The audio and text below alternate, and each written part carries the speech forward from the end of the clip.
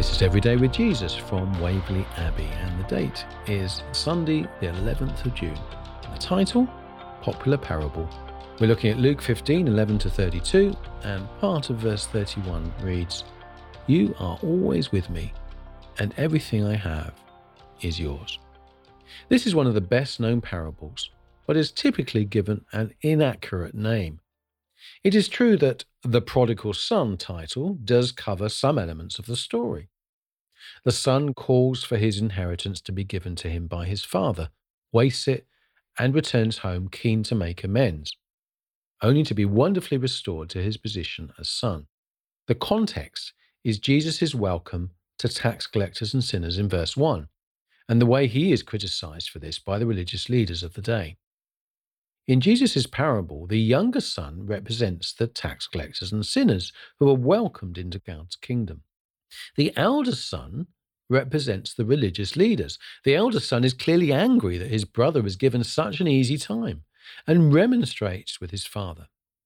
Perhaps the key line in the whole parable is the father's comment, "Everything I have is yours."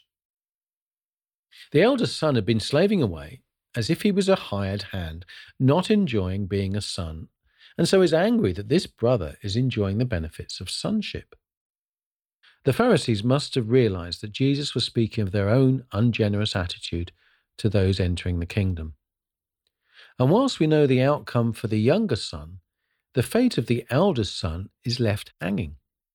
We do not know if he was reconciled to the Father. If you sense you have moved into hired hand mode, maybe it's time to remember that all the Father has is yours and live as a rich son of the King of Kings. Let us pray. Help me, Lord, not to be hard-hearted towards those I don't think deserve your grace. Amen. Scripture to consider: Isaiah 61, 1-3, Micah 6, 1-8, Matthew 21, 28-32, Luke 14, 15-24. An action to take. Is there someone whom you think is beyond being in the kingdom?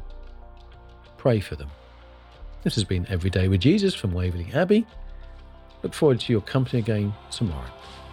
Bye for now.